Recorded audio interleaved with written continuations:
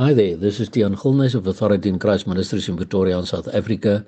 It is Sunday, the 26th of November, 2023, and the verses which the Lord laid upon my heart to share with you all today come from the book of Esther 4, verse 13 and 14, which read as follows.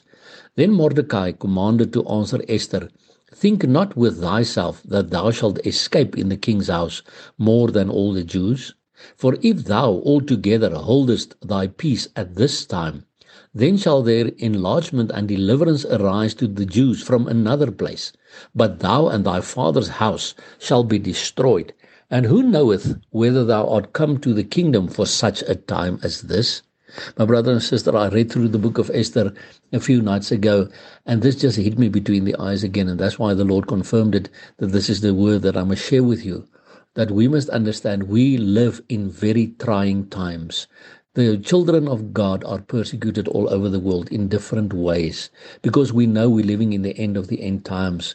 And we cannot just fold our arms and think we can do nothing, because think not with thyself that thou shalt escape in the king's house more than any of the other people. We are all being persecuted. Why? Because we are Christians.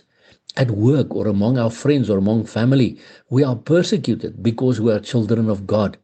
But if we hold our peace at this time, then shall their enlargement and deliverance arise from another place. In other words, if you do not keep on speaking to people around you about Jesus Christ, because that is our great commandment, we need to lead people to the Lord, to tell them about the love of Jesus and eternity waiting for them. So we cannot hold our peace. But if we do hold our peace, we must understand one thing.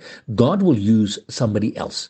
If I do not open my mouth to touch somebody's life for Jesus, God will send somebody else to touch that person. And then your chance is over to have touched that person. But he says here, who knoweth whether thou art come to the kingdom for such a time as this? You know, you and I, according to Revelation 1 verse 5 and 6, are supposed to be kings and priests unto our God and Father. That's why we are here for this time. So who knows that you've come to the kingdom for such a time as this? You're a child of God. If you've received the Lord Jesus Christ as your King and Savior, you're a child of the King. And you have also come to the kingdom for such a time as this.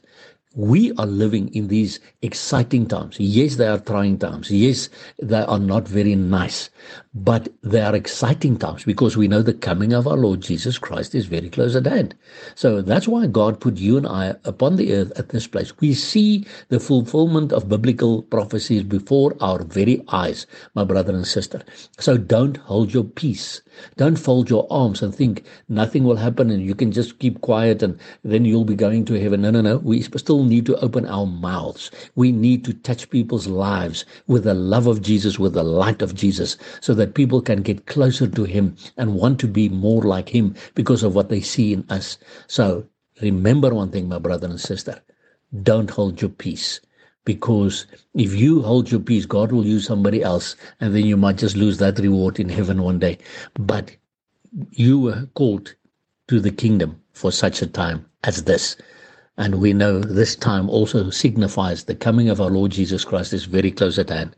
And that is why we keep on crying out, Maranatha, come Lord Jesus. And remember, Jesus Christ loves you immensely. Blessings to you.